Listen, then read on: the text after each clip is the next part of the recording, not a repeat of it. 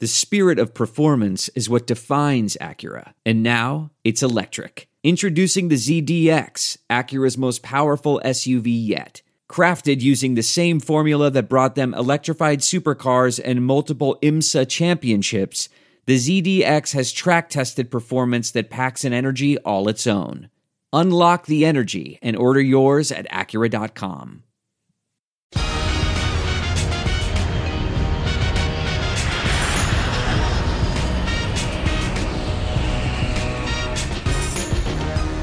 Hey, everybody, welcome to Take Off with John Clark, and please rate and review this podcast wherever you're listening to this podcast, and please subscribe for free. And let's bring in one of the best retired NFL players, podcasters there is out there, Eagles legend, Chris Long. How you doing today? Hey, it's great to see you, man. It's good to see familiar faces. I miss a lot of good people up there in Philly, so it's good to see you. There's no distance too far for the perfect trip.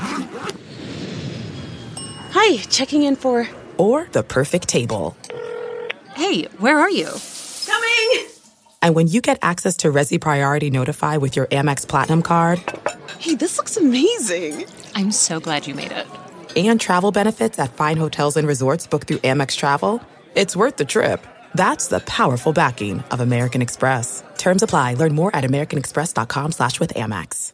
Well, I think everybody misses you. I think everybody misses the good times. We see those Super Bowl trophies in your green light studio right there. Yeah. How do you go about getting one of those? Do they automatically send you a replica every time you win a Super Bowl? Yeah. So, for me, that was never much of a thought. When I was in St. Louis, like, what do we do if we get one of those trophies? Like, so there are dudes that you go to and you procure a trophy that's personalized depending on the team that you played for. Now, I don't know if this is true, but I don't think anybody off the street can just be like, hey, I want a Super Bowl trophy, and that guy's going to hook you up. Maybe it is. But these are actually my dad's. My dad got two made after I won the Super Bowl for himself in his office. But one day we needed it for the set, and I couldn't find mine. I knew where they were, but I just couldn't get to him, and I just took his. And he came in here to do an interview, and he was like, those are my Super Bowl trophies. I'm like, well, were you on the team? Like, so. You're borrowing for a couple years for your podcast. Listen, there are two things I take from my dad. I won't take $1 from him, but I will take his clothes and his Super Bowl trophies. So the clothes fit? Yeah, clothes fit pretty good. He's lean and mean now, so, we're about the same size. You all are. I'm living like skinny jeans. I can't build muscle. I'm jealous of the physique. Let me ask you this. Would you rather talk Eagles or would you rather talk Phillies? I see you tweeting about the Phillies all the time. Well, the Phillies, man, this is my first season that I've actually followed an MLB team since I was a kid.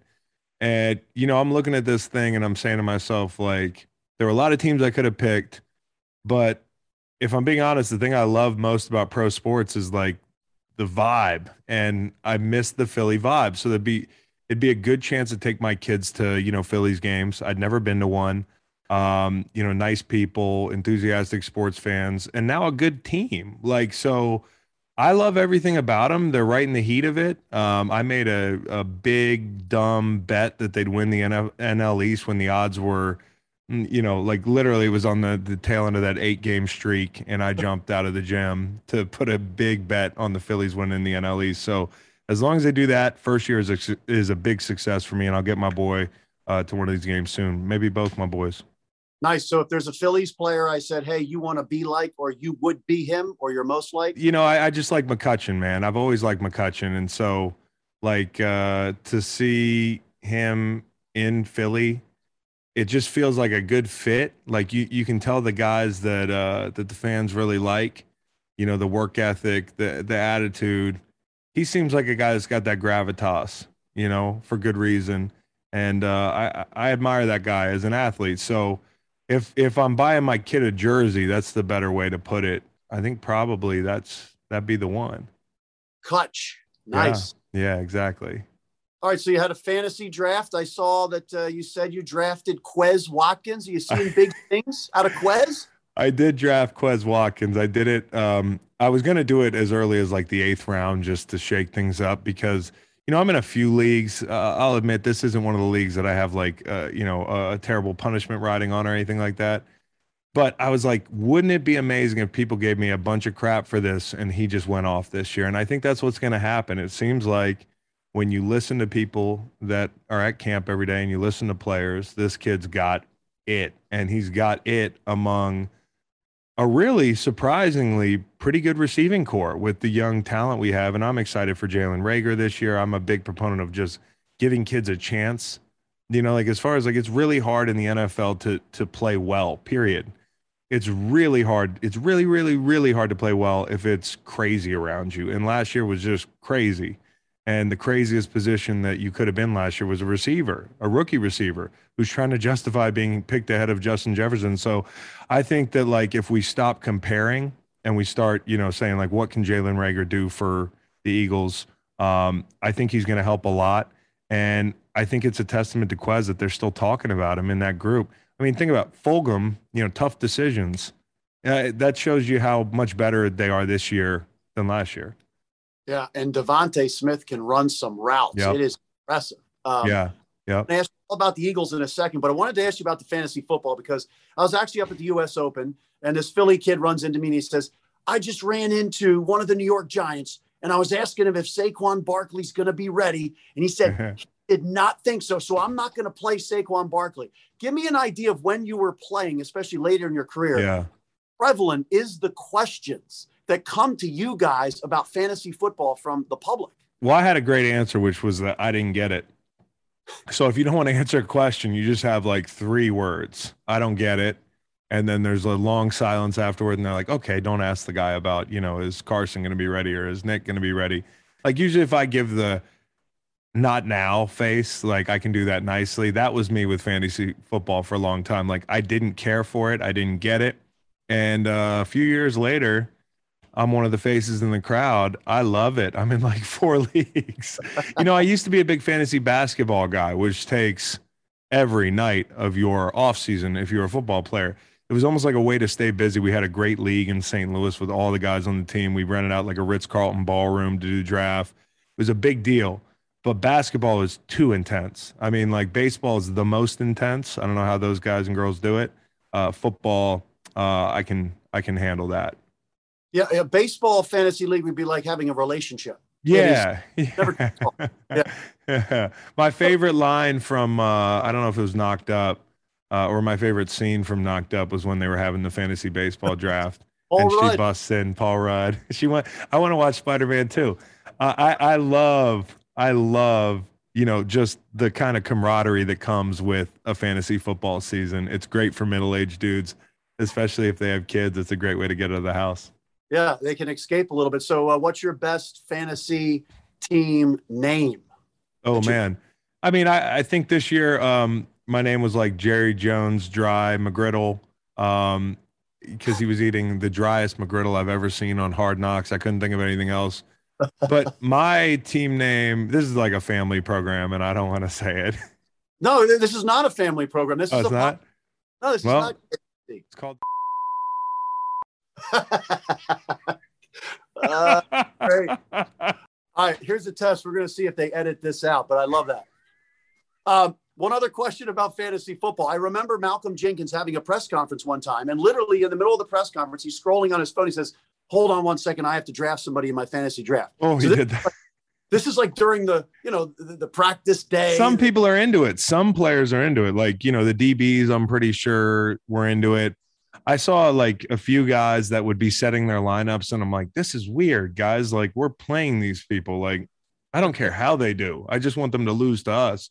You're telling me I have to pay attention to what's going on around the league? No, thank you. Yeah. So like if you had a quarterback, if you were actually playing right now and you had a quarterback and you got to go sack them, you got to bring them down. I mean, that's a little weird. No? That is a little weird, but honestly, it was, like I said, I never thought about it because I was always setting my lineup for basketball on Sundays, like late in the season, which is the weirdest thing. I'd be in my locker setting my lineup. But yeah, my quarterback is Justin Herbert. Justin Herbert's my favorite quarterback in the league, probably. He's one of my favorite players in the league. Like now I get to be a fan. So I just pick kind of my favorite players, the smartest picks I can. And I love having Herbert under center. Do you place any phone calls to friends in the league to get intel about who you should draft?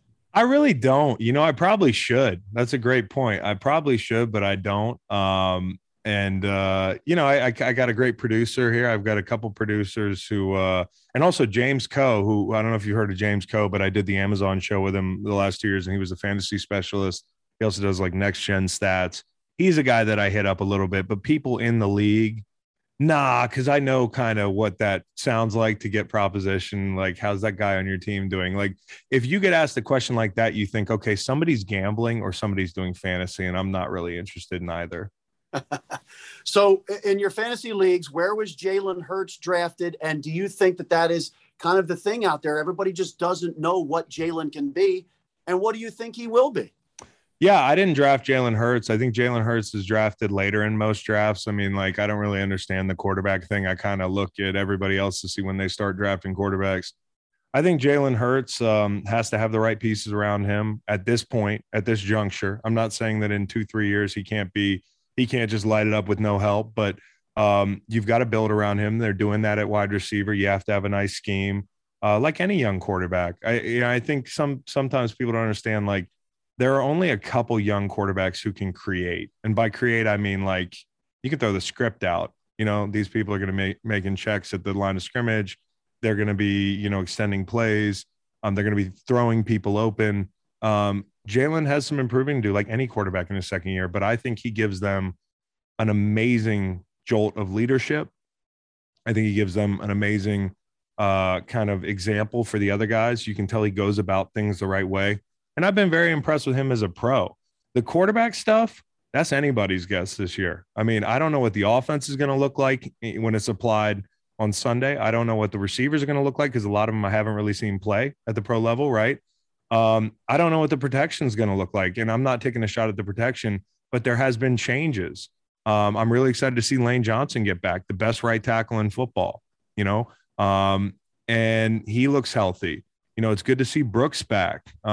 Kelsey's back for another year, but there is some influx up front. So like I said, we could be looking at a thing in 10 weeks saying we just didn't have enough help around him, or we could be saying he's better than we thought we did.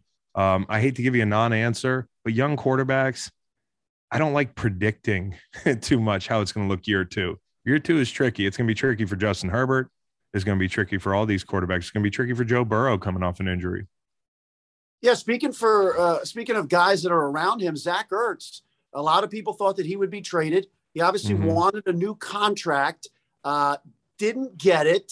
And then it looked like maybe it was best for him to go somewhere else to maybe get another contract, but the Eagles didn't get anything of value back in return. So he is with the Eagles, and he's a former Super Bowl teammate. He looked great in training camp. How tough is it? Because Zach says he was able to, through prayer and through discussions with Julie Ertz, kind of put all of that aside. How difficult is it to put aside the business of football? Ooh, it's very difficult. And, when the business side rears its ugly head as athletes, I think oftentimes we're expected to kind of, take the high road, and, front offices can tell you how they feel about you every single day. Like, they cut people, they fire people, they demote people, they throw people under the bus in press conferences. I'm not talking about Philly. I'm just talking about the dynamic when it comes to players and upstairs. And I think Zach, with all that he's done in the city and for the city, definitely deserved an opportunity to express himself. And so I think, he's done that gracefully. I think he's done it in a classy way. It's ugly when you won a Super Bowl somewhere and you don't love the situation, and you want a new deal. These are things that go on all over the place. It just so happens that Zach has made a really, important imprint on the city and on Philadelphia football and won a Super Bowl here. So it's hard to kind of differentiate or, draw a line in the sand between, the good feeling stuff, like the legacy stuff, and the business. But my man is now how old is he? 30, 31, 32? Right around there. Yeah. Yeah. So he's getting up there. And when you get up there in the NFL, if you're lucky, you play 3-4 years if you want to from that point, 5 years. I don't know how long Zach wants to play. You could do it, but the situation has to be right. And, players do take pride in their production. And I'm really glad though that Zach seems to have found a little peace with it, and I think he's an awesome piece of the Philadelphia football history, and he's a good dude, and I think he's 30 years old. He's gonna help a lot in Philly over the next 5-6 years if he wants to do that, because he can play another 5-6 years. Now you were just told by somebody that he's 30. Did you have a fact checker? Yeah, I got a producer. Yeah, big time over here. Those. Yeah, you got to get some, dude. You get That's the background. Awesome. Your background looks like you have producers, but you're telling me it's like a one-man show there. I just didn't have time to Google it as quickly as the guy over there was able to get you that info. He's old. 30s, and when you get up there, organizations start to look for ways to get rid of you, even if you're productive, because their job is to bet on your demise before it happens. And, that's what you got to deal with in the NFL. And so players have to stick up for themselves and ask for things, but I'm glad it worked out. All right. How about this Eagles defense and the defensive line? Some people are saying this might be the most talented defense they've had since your Super Bowl team. Tell us about the defensive line when you have Brandon Graham, Josh Sweat, Arnett, and Fletcher Cox, a motivated Fletcher Cox. And then Javon Hargrave now is not hurt. And also he's a little more comfortable with the system now after coming from Pittsburgh's system. Yeah. It might be more talented than the group we had. I mean, you're looking at Josh Sweat and Chris Long, who's more talented out of that duo. I mean, like, if that's your kind of, odd man out rusher, you already have an upside that we didn't have, in a lot of ways. Brandon Graham, Fletcher Cox, they're two guys who are older, but Brandon's still been incredibly productive. It's like the longer he's been in the league, the more productive he's been. And Fletcher's going to come off that injury and be on a tear. I know he's incredibly motivated. Great player. Hargrave, I know he has stuff he wants to prove. And I think Derek Barnett gets overlooked a lot, man. Derek Barnett has made some huge plays over the last few years. And he's as hardworking, as dependable, and as loved and respected by his teammates as anybody. And I think sometimes, being picked in the first round, I went through it. I got picked even higher than him. Albeit not in Philly where the lamp is as hot, but, people can kind of not take you for what you are. Where Derek was drafted, I think he's had some solid production, and he also affects the game in a lot of ways that people don't see. And so you got a guy like that. And then you got a guy like Josh Sweat, who I think is going to do double digits if he's healthy and used correctly. There's nobody as talented as Josh Sweat on that D-line.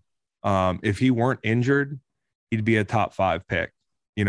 I haven't seen more than a handful of guys get off the rock like that, or, kind of bend the corner the way he does, the way he's able to dip and damn near touch. Robert Quinn is actually, he's the closest thing to Robert Quinn that I've seen from a talent standpoint that I've played with.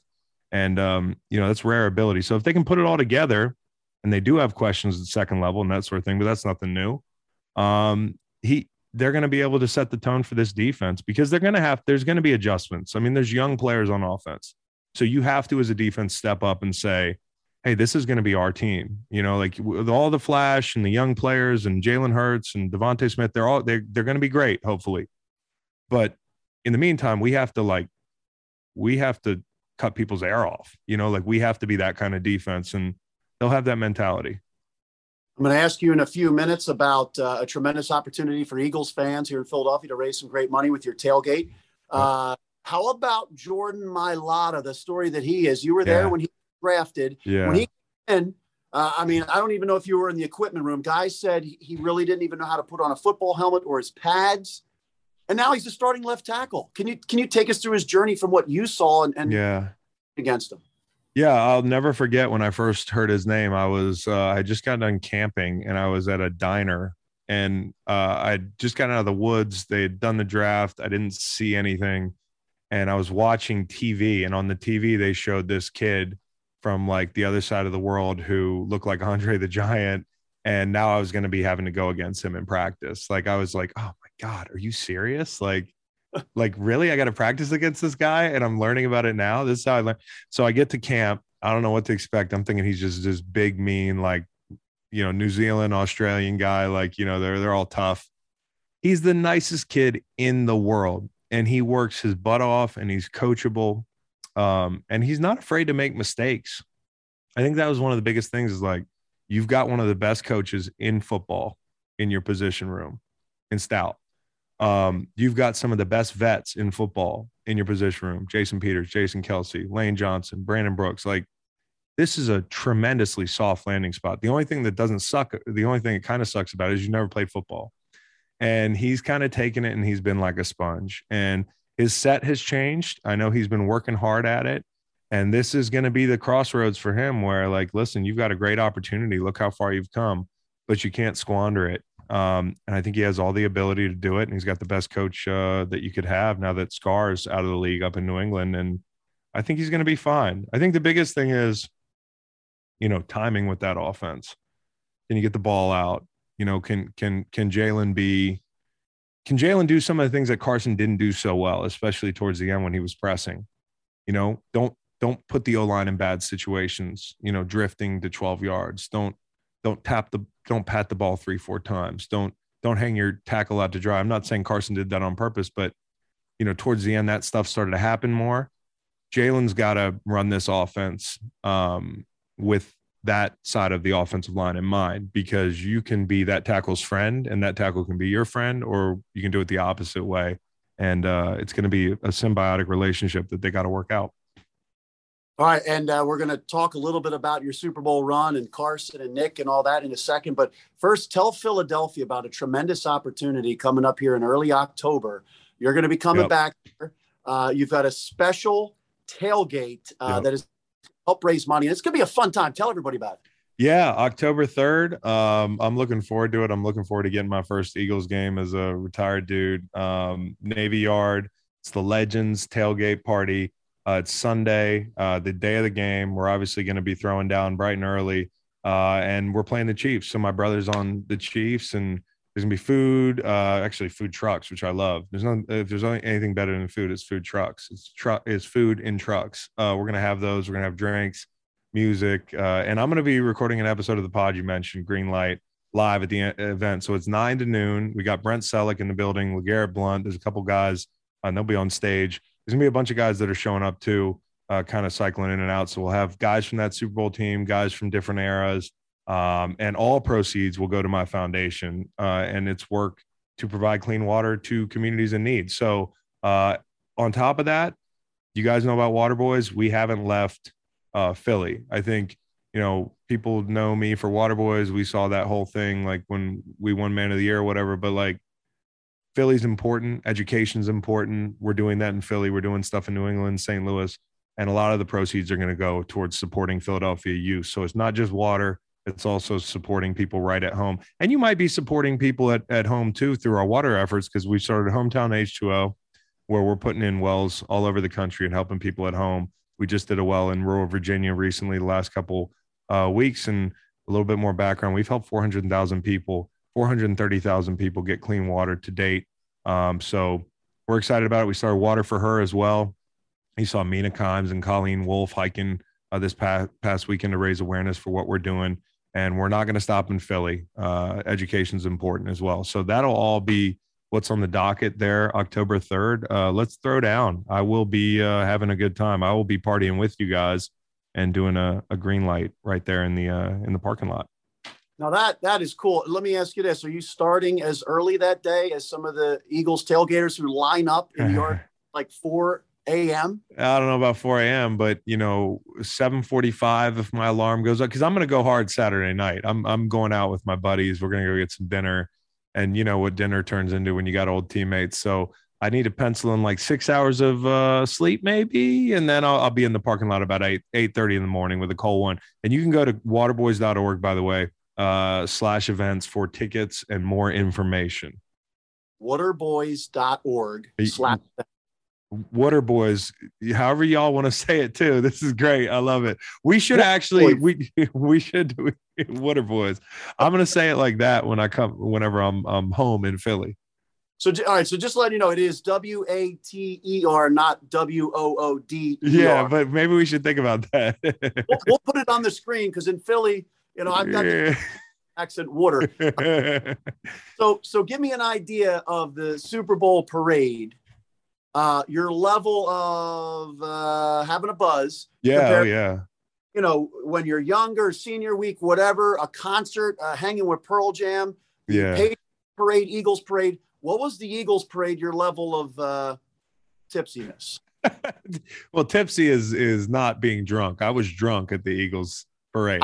I wanted to say it and not me put it out. Yeah, I was drunk. I mean, we were all, I don't know, about 3 sheets to win, maybe 2 sheets to the win, maybe a sheet to the win. Less drunk than Tom Brady was. But I was pretty, I had a good time. I had such a good time that when we rolled up to the steps and we were drinking Casamigos, which is the Clune, it's George Clooney vodka. So it's got superpowers. Oh, yeah, he sold that for Ian, right? He sold it. Yeah. He's as if he wasn't successful and rich enough. But we were hammering that stuff. And then we got to the steps and I was sitting there with Lane, and Lane was like, or somebody came up to me and Lane, I'll never remember who it was, and was like, do y'all want to talk? And we're like, we're talking right now. He's like, no, up on the steps. And you kind of move towards the front. And when you see all those people, it hits you that like, oh, we may well embarrass ourselves right now. And I don't remember 5 minutes ago what's going on up here. So yeah, maybe 1 or 2 sheets to win, but not 3. I actually ended up in the back of a police car. One of the very nice police officers that was working the event decided that it would be nice of him to give me and my lovely wife a ride home. And that was the happiest. Like, people in Philly said, this is the one day everybody was just like together. It was like, there was nobody arguing. There was a few fights, but I just, it's amazing. And the next one that happens, I'll be there in the crowd. And I can't wait for that. You're coming for the next Super Bowl parade here. Damn right. I'm going to be in the crowd. I'm going to be in there with the people about a third of the way up that had the funny signs. After you go under the overpass and you go on that long Broad Street run, it's like the older buildings and stuff. That was my favorite stretch, like kind of a third of the way in. How incredible was it? Because I was actually on the float with you for a little bit, but switching float. Yes, I'll bring that up in a second. But okay, so leaving the link and going to the art museum, somebody described it to me as it was like a 4th and 1 to win the NFC title, the roar the whole way. Have you ever really experienced anything quite like that? Well, I just got chills. It's like 75 degrees in my office, but I got chills just thinking about it. It was loud as hell in New England too, and they did a great job with their parade. I mean, boy, they got practice. So, both parades were very cool. And there was just, when it opened up around Fairmount there, I think it was, and just kind of went from like tight streets to like, my God, like the entire city. You're right. It was, you got to work so hard to be prepared during a game where you can make a play that everybody stands up. Like, that's literally why you play the game. Like, this is why I played the game. Like, so on Sunday, I could do something and make 60,000. Like, that's incredible. That's why you're a pro athlete. We were drinking tequila. That is the best part about being a champion to me, is that day. And yes, it was like a perpetual roar of like the Julio Jones drop in the end zone in I think it was the divisional round, or the flea flicker from Nick Foles to Torrey Smith, or the P-Rob interception, all that. Well, give yourself some credit. P-Rob interception. I like to be classy about that, but I definitely caused it. Damn right. but like, seriously, the thing about it is, you make a great point. You work your ass off all year to maybe get one of those moments. And the multiplying factor of being a champion is you get that for 3 hours. And you never forget it. It was wild. Was there one moment or somebody saying something to you that will resonate with you forever? Like somebody in Philadelphia or something, how much it meant to them and the joy that you and your teammates brought them? Well, first, there was a lot of people that came up and just expressed how long they've been waiting, and they say thank you. And I'd always say thank you, because like, that's literally, when I talk about the Super Bowl, I talk about the parade, the fans. That's what differentiated for me, was the context. And a lot of that context is based on the fans and the city and how long they waited. So yeah, like, just the multitude of people that came up. But I'll just never forget teammates, like I'll never forget, hugs that we got after we won the Super Bowl. They're like, kind of in the locker room when people are starting to disperse a little bit, they're playing Queen, they're playing We Are the Champions, and guys are running around to each other's lockers, and you'll get just tackled by somebody, a big bear hug. Like that was, as close as you still are with those guys in any function we go to, we'll all be tight like 50 years down the road. That's the one thing I'm looking forward to, is like going back to an Eagles game and being old and being on like midfield and getting that ovation with Nate Gary and just like random guys that we played with. Guys like Timmy Jernigan, like bonds that were really tight. And then we all went our separate ways. But that's what made those moments really special. Is like you'll never get them back. It is truly once in a lifetime, or twice if you're lucky. But I just remember the teammates, that bond. And as far as we go away, we're still champions. And then when we get back together, we're champions again, like in a big way. And that's why I'm excited to go back to the Eagles game, because like there is a certain buzz about, hey, we did this and we get to walk around and be those guys. It's cool. It is cool. And by the way, when you come back October 3rd for the tailgate to benefit Water Boys, the night before, I mean, you're probably never going to have to pay for anything in this again, right? I want to pay for stuff, man. I want to pay for stuff in Philly. Philly is it's an awesome place. So I could never, if anybody ever tries to be like, no, you got that, we're pay, whether I'm paying or I'm tipping your server, we're going to pay. So I had the pleasure of interviewing you guys on one of those floats, and Sikahema in studio is tossing to me, and I'm on the float and I'm about to interview you guys. Now this was taped, so I don't know if you know this, but it never aired. But you said, me being the reporter, that I had to take a pull of that Crown Royal. Oh, you did take a pull. Yeah. Right. And this was before COVID, where, you could just, pass a bottle of liquor around. No more. I just remember you interviewing me and Timmy. Yes. And I was like, damn, did we just get the words out? Like, how did we? But it was awesome. And I keep mentioning Timmy. Timmy was on my float, or I was on Timmy's float. And we were just like, if there was one guy that I loved to have a great time with, when, it was Timmy Jernigan. And we had a really fun float. Vinny was on there, Bo, obviously Fletch, the whole D-line. Yeah. And Tim Jernigan kept showing his grills. He kept showing his grills. So, I'll never forget it. Bits and pieces of it, yes, but it was awesome. Now, the reason why that didn't air, and they may edit this out, is because they said it's not really appropriate for me to do a shot. But here's what I say. As an NBC reporter, if a Super Bowl champion at a Super Bowl parade, the first one in the history of Philadelphia, says, you need to take a pull, am I going to say, no, I have to turn that down? No, I think that footage should air. I think it should. I'm giving you permission. I want to talk to your boss. I don't know why we're not celebrating that. You know what I mean? Like this is real, like in the field journalism. Hey, you have to feel and experience what everybody else is experiencing, right? Exactly. You got to really empathize with what the guys on the float are going through. I want to tell you a story. It's a story about a scandal, broken relationships, gossip, rumors, money, corporate rivalry, and a broom. A performance-enhancing broom. My name is John Cullen. I'm a comedian, podcaster, and for 20 years, I was a semi-professional curler. And I want to tell you the story about how a single broom almost imploded the 500-year-old sport of curling. We felt like we were bringing a knife to a gunfight. It's the story of a superstar and his fall from grace. I was being dragged through the mud. It's the story of two brother entrepreneurs with a dream. I said, that's great news. It's a story of intrigue. I still don't understand why we want to keep his name secret. The full story has never been told, so I'm going to tell it. Broomgate, how a broom almost killed curling. It was a year I'd like to forget. To listen to Broomgate, search for Broomgate in your favorite podcast app. That's all one word, Broomgate.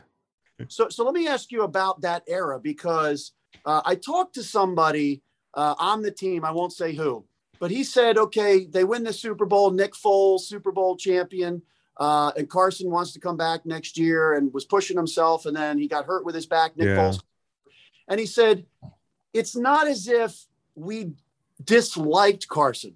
We liked Carson, but Carson didn't open himself up to the entire team and didn't really take the time to connect with everybody. Whereas Nick Foles that next year, it was just so much more relaxed. Everything was cool. How difficult was that having Carson Wentz, who was having an MVP year, gets hurt, but Nick wins the Super Bowl. Yeah. And Nick maybe ran the offense better and maybe related better with everybody. Well, I think number one, like Carson's a great talent. Like we all know that. I mean, he's had the highs that even Nick in his record-breaking year in Philly, he just can't touch that MVP year. That MVP year was like the team was firing on all cylinders. And, you know, if Carson stayed healthy, I do believe we win the Super Bowl either way. But Nick, with what he was able to do in the circumstance that he was able to do it in, like that shadow is huge, you know, like it could have been Carson, but it wasn't. And it was Nick, and that complicated things. And everybody knows that, but it didn't complicate things in the locker room so much, honestly. Like we wanted to see Carson come back and play great. You know, it was once Carson got hurt again, and I didn't think that they handled, you know, his injury perfectly the first time around. I'm not saying anybody really dropped the ball, but sometimes you got to protect a player from being his own worst enemy. And Carson is incredibly driven to be back on the field and to go out there, and he's not going to slide. He's not going to go down. He's not, you know, like, and at a point you have to take that out of a guy's hands. And so the injuries compounded. I never had an issue with Carson. Like I wasn't looking for a friendship with my quarterback. Maybe that's the difference between me and some guys. I certainly see that he's less of a reach out guy than Nick. Nick is rare. Nick has rare leadership. Like Nick has rare make you feel that things are okay, even though they're not good right now, ability. And that's what you want in a quarterback. But I honestly, it turned out neither guy was the answer. You know, like now maybe Nick was the answer if he stayed, but I have a feeling that eventually that magic runs out maybe. And Carson eventually just played his way out of the starting job. And, you know, I had no issue with, and it got to be one of these things where I was like Carson's biggest proponent, but only because so many people were Carson's biggest enemy. You know, like, it's not like I'm obsessed with the guy, really like the kid, but people were just taking pot shots. And there were also like very untrue things that were being said about him. And I'm not a big fan of like unnamed sources and that sort of thing. So I felt like it was my job as somebody who was in the media to tell the truth about him, which is that he's not a bad guy, because it became a good guy, bad guy conversation. The nuance with which that you just posed that question was missing for, you know, the better part of 2 years. And I felt bad eventually for Carson because I thought that it was almost insurmountable, but he didn't help himself. He didn't play well. He pressed. He seemed like he felt like he had the answers on the field, which a lot of great competitors do.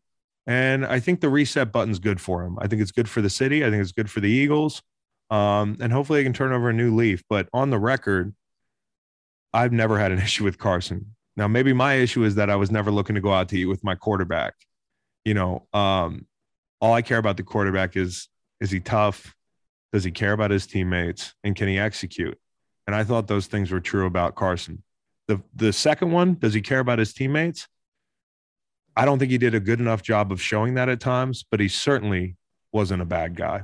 When a guy, you know, behind the scenes wants to leave Philly, was that disappointing that, you know, maybe, okay, he saw the way it was when he gets benched, Jalen comes in, the younger guys were obviously really attracting themselves to Jalen, Jalen pulled them in.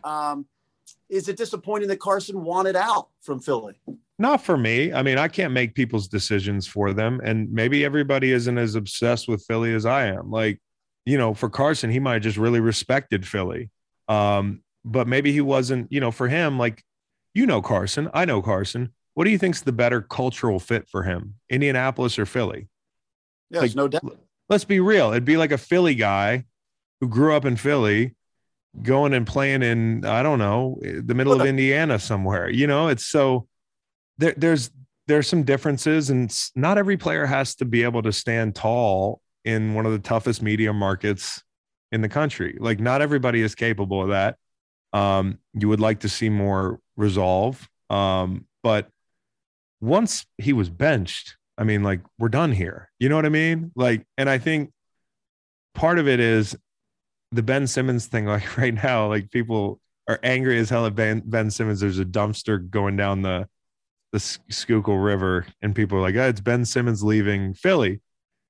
And then when Ben's like, I don't want to be there, people are like, what the hell's your problem? Like, fans everywhere do this. You just have to pick. Do you want him out? Do you hate him, or do you want him to stay? And Carson, I think the city had chewed him up and spit him out, and he did that himself with his play.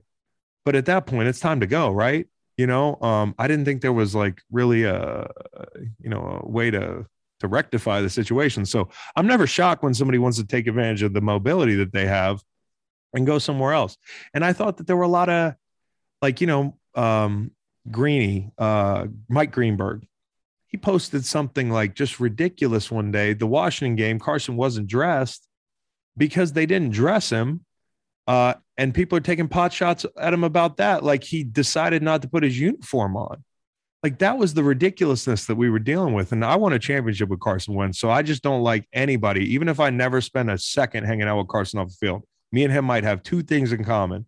But if I think somebody's not a bad guy, like truly a bad guy, because we play with a lot of bad guys and they didn't get the treatment that Carson got. But heavy as the head that wears the crown, quarterback. And, hopefully a fresh start for him. But we all won that championship together. So I like to, if anybody's like taking shots at guys that I play with on that team, I don't like to pile on. Obviously, Philly, Boston, New York, hardcore, cold winter towns, and people express themselves as fans. They should. Yeah. Joel Embiid relating to the Ben Simmons situation of Ben reportedly asking to be traded or be moved somewhere else. Joel said that he also went through a really tough time with the fans, and that fans have to be better. Do you think it takes a really special type of player or person to be able to succeed in a hardcore sports town, passionate sports town like Philly? I mean, I don't think I'm that special. I felt like it went okay for me. I think some of it is you just gotta, like, there's so much expected of like a star Philly athlete. So I don't know how I would have done when I was a star in the middle of my career. I don't want to say a star, but like in the town I played in, where I was like one of the best players on the team. Like, I don't know how I would have handled that in Philly, but I think I would have loved it. I think, because I've seen the other thing where I'm not saying in St. Louis they don't watch your games. I'm talking about like nobody sees it on TV. Like it's not a market where we're going to have a bunch of primetime games. Like, for years of my career, it was like, hey, noon game. Like, there was never prime time. There was never an opportunity to like show what we could do in front of 65,000 people, because the organization was bad and we weren't winning. So I'm not blaming the fans, but like, when you get to a place like Philly, I just felt like they adopted me, man. And like, I was like, oh, this is the NFL. And the sick joke about it is like, I'm in year 10. So I never got to really experience something like that in my entire life. And I was like, well, at least I'm gonna make the best of it. But to answer your question, I don't think the fans need to be. I think fans in general can be better. I'm talking about any city, like any city that you play in, fans can be more reasonable. They never will at large, like, I love fans. I appreciate them, but it can get hot in the kitchen, and sometimes fans can be loud and wrong. But in the case of Ben Simmons, like, not being able to get it done, a lot is expected of you, and you weren't able to get the job done. And that's what happened. So I don't agree with Joel as far as like Philly's concerned, because you don't know how lucky you are. And I'm not saying this to Joel, so don't put this in quotes and put me on the internet, but like, players don't know how lucky they are, I think, to be in a place like Philly. Like, I would have, if I could have kept playing a long time there, I would have played till the wheels fell off, but there was just nothing left for me to do there. So where's your dog mask now? My dog mask, it's in my office. It's pretty special. It's like the most special piece of plastic I own, or rubber, or whatever that thing is. But man, when we did that, I never thought an Amazon purchase would take off like that. I mean, it's pretty damn funny to see people still rock them, and I'm pretty proud of that. And the thing that me and Lane are most proud of is the dog is on the inside of the Super Bowl ring. So when we're all gone and they're digging up, archaeologists are digging up that Super Bowl ring, there's going to be a little dog on the inside of it. And people are going, what the hell is that about?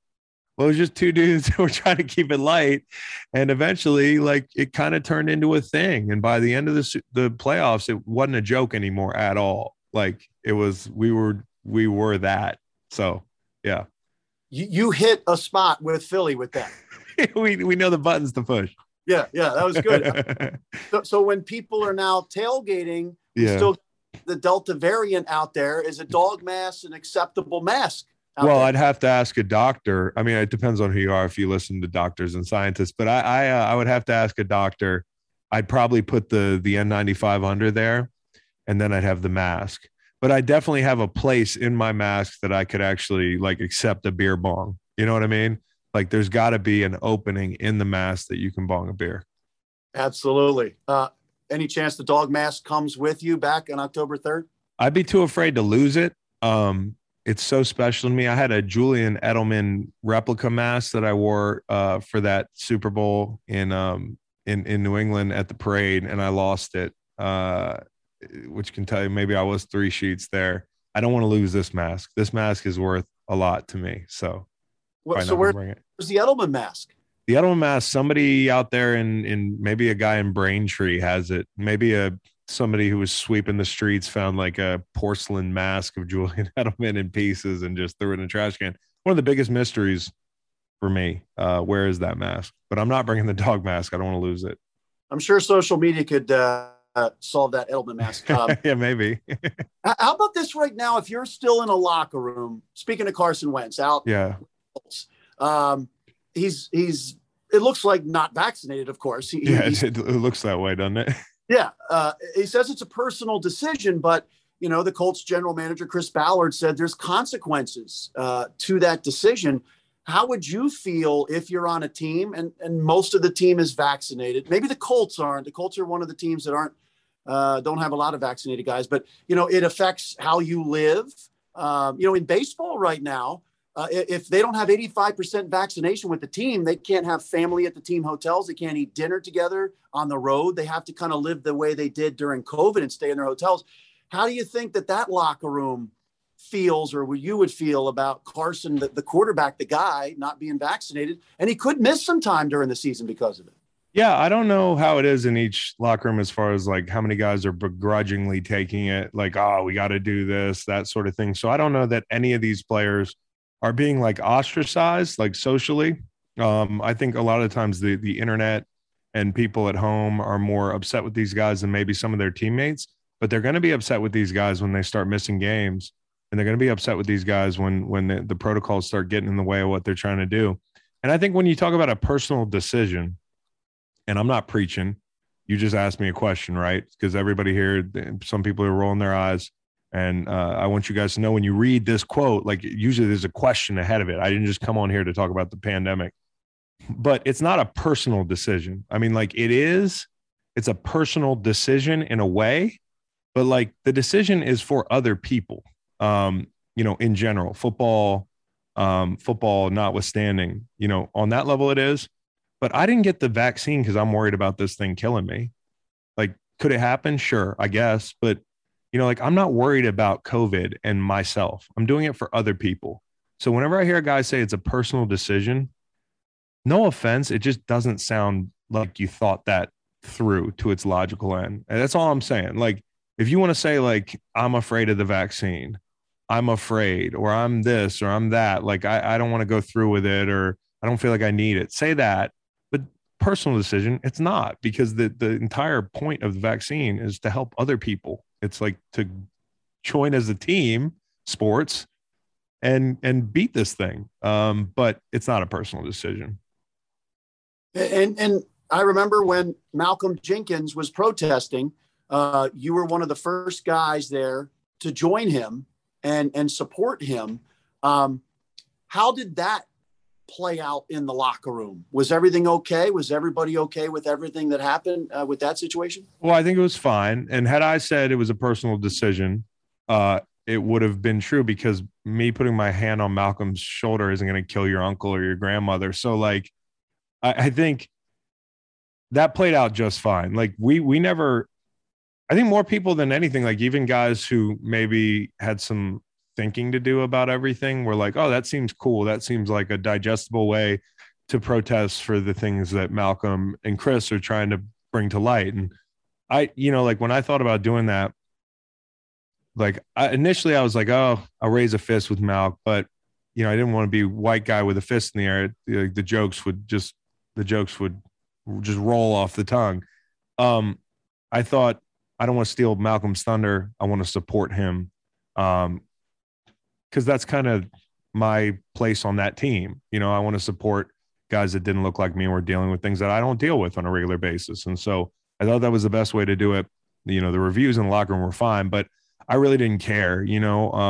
I really just felt like in the wake of everything happening in my hometown and in the country, and still happening in the country, I thought like I would feel like a coward if I didn't say like, hey, I'm with you. Now, having said that whole thing birthed a really great relationship, because me and Malcolm were not tight before that. We really weren't. We didn't dislike each other. We just didn't hang out. Like, Malcolm's quiet. He's a DB. He's on the other end of the locker room. So like, it was really cool that we did it.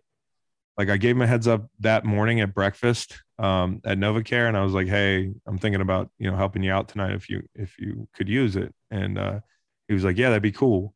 And from there, we became close friends. And, when I get off the phone with Malcolm now, I tell him I love him.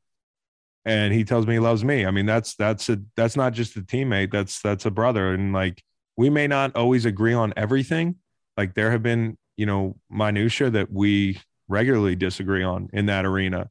And there'd be ways about going about things that we disagree on. But he knows my heart, and I know his. And he's done a lot of great work in the space. And Philly was extremely lucky to have a guy like Malcolm off the field, especially. And that's what makes sports great. Yeah. People together, and then you learning about other people and supporting each other and being there for everybody. And more than anything, you have to have actionable items. I mean, like fans don't want to hear anymore things are messed up. The fans that know things are messed up, they already know. The fans that don't think things are messed up, why? But you got to have like, they're messed up and this is what we're going to do. And I think Malcolm's done a really good job of like using his platform to interface with legislation or people who can affect legislation. He's done a good job of like lending his platform socially. He's done a good job of helping people hand to hand. He's also done a good job of educating himself. Like Malcolm knows more about this stuff than almost anybody I know. And he really does put the sweat equity into it. So I just respect him. And that's why I was like, I wouldn't have done that with somebody that I didn't respect, because I had seen it close up. We weren't tight, but I respected him. And then we got close, and we're really thankful that we were able to get together on that. Well, I'll tell you, you're a big part of history here in Philadelphia, the first Super Bowl ever. We really appreciate the time you spent here with us. And one more time, October 3rd. October 3rd. Big time tailgate. That's going to be fun. People can kind of relive all those memories with you and come out there and help support a great cause with Waterboys. I'm pretty excited. So check us out at waterboys.org. That's with an A/events for tickets and more information. And again, LeGarrette Blount, Brent Selleck, a whole bunch of other dudes who are going to be drinking Pilsners with y'all, Miller Lights in the parking lot, myself included, Green Light Pod too. So show up, hang out. We'll have a good time. Nice. All right. They can relive the Super Bowl memories, and it's going to be a heck of a party day. I'm sure the link will be popping that day after that tailgate. Man, I can't wait.